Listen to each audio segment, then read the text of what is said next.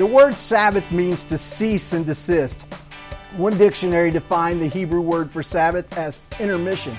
If you've ever been to a play or a concert that's lengthy, the intermission is that place in the middle of the show where everything stops. In order for us to have a Sabbath, we need to just stop. Put the brakes on. Don't feel guilty because you're not spending every waking moment working. I'm Pastor Rusty. This is your Hope for Today.